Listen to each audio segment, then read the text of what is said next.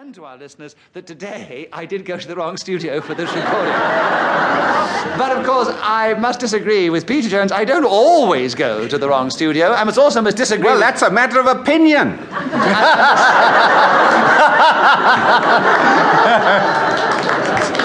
And I must disagree with Derek's challenge because he says, as far as he knows, this is the only time. Well, I must be truthful and say I have been before to the wrong studio. So what do I do? Shall I let the audience be the judge? Yes. Audience, if you agree with Derek's challenge that I've only been to the wrong studio once, will you cheer? If you agree with Peter Jones that I always go to the wrong studio, will you boo? And will you all do it together? Now. Oh, I'm going! They think I always go to the wrong studio. You think I'm always in the wrong studio? Well, bad luck on you next time if I'm in. Anyway, you agree with Peter Jones. You're right. You're against the chairman as well as the panel. My goodness, all right, Peter. Not against you have a Nick. Oh, Sheila, thank you. Peter, you have another point and 5 seconds on my foibles starting now. I know another foible you have, which I don't want to... Sheila Hancock has challenged. Hesitation? Yes, Sheila, you've got in just before the whistle. There are 2 seconds on my foibles, Sheila, starting now. I find it very embarrassing to talk about.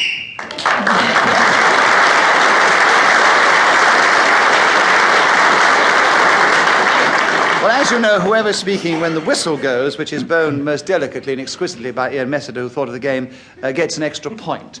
And on this occasion, it was Sheila, who was in second place with Kenneth Williams, behind Peter Jones in the lead, and Derek has yet to score, and Sheila will begin the next round, and the subject is excuses. Sheila, will you talk on that subject for 60 seconds, if you can, starting now? Excuses are something that I used to make when I was younger, but I've ceased to make now I'm aged, because I think if people can't accept me as I am, well, it's their bad luck.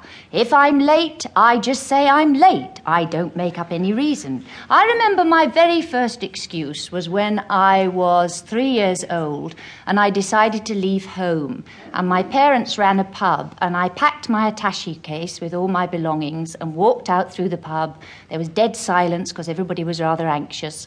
And 5 minutes later I came back shamefacedly and said I forgot my gloves, which of course was just an excuse to get back. However, since then, as I say, I've changed.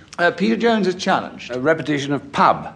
Oh. Yes. I did a long time ago, but I thought it better to let the story unwind. Too long ago. It's past it. You should have made it when it happened. There's no law about There's when a law. you You can must make it when it happens. You can't wait for all that length of time. That's a disgrace. Sheila Hancock was well underway. You did a most ungallant thing. No, I think he was... Most ungallant. In spite of the way you're playing on the audience,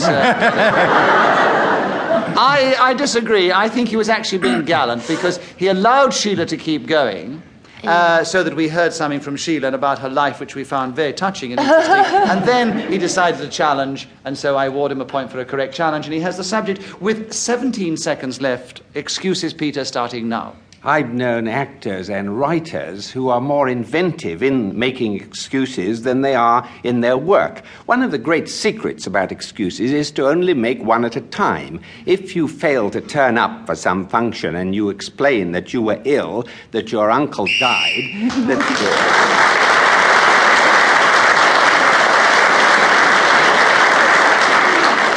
Peter Jones is speaking when the whistle went, and he gained that bonus point, which means he's increased his lead at the end of that round. He now has 5 points.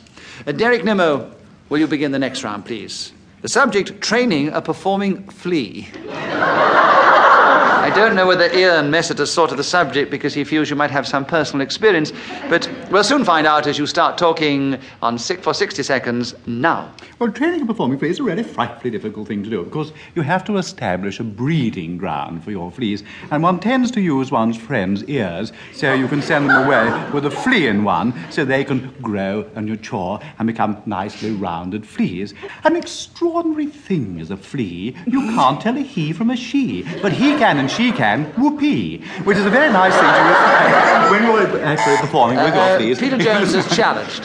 Deviation. Why? He's reciting limericks again, like Kenneth was. Nothing to do with how to train a performing Incorrect flea. challenge. He wasn't reciting limericks before, so how can he recite them again? No, you will. Kenneth Williams. Thank you very much, Kenneth. We enjoyed it, but I'm actually the chairman who has to make the decisions.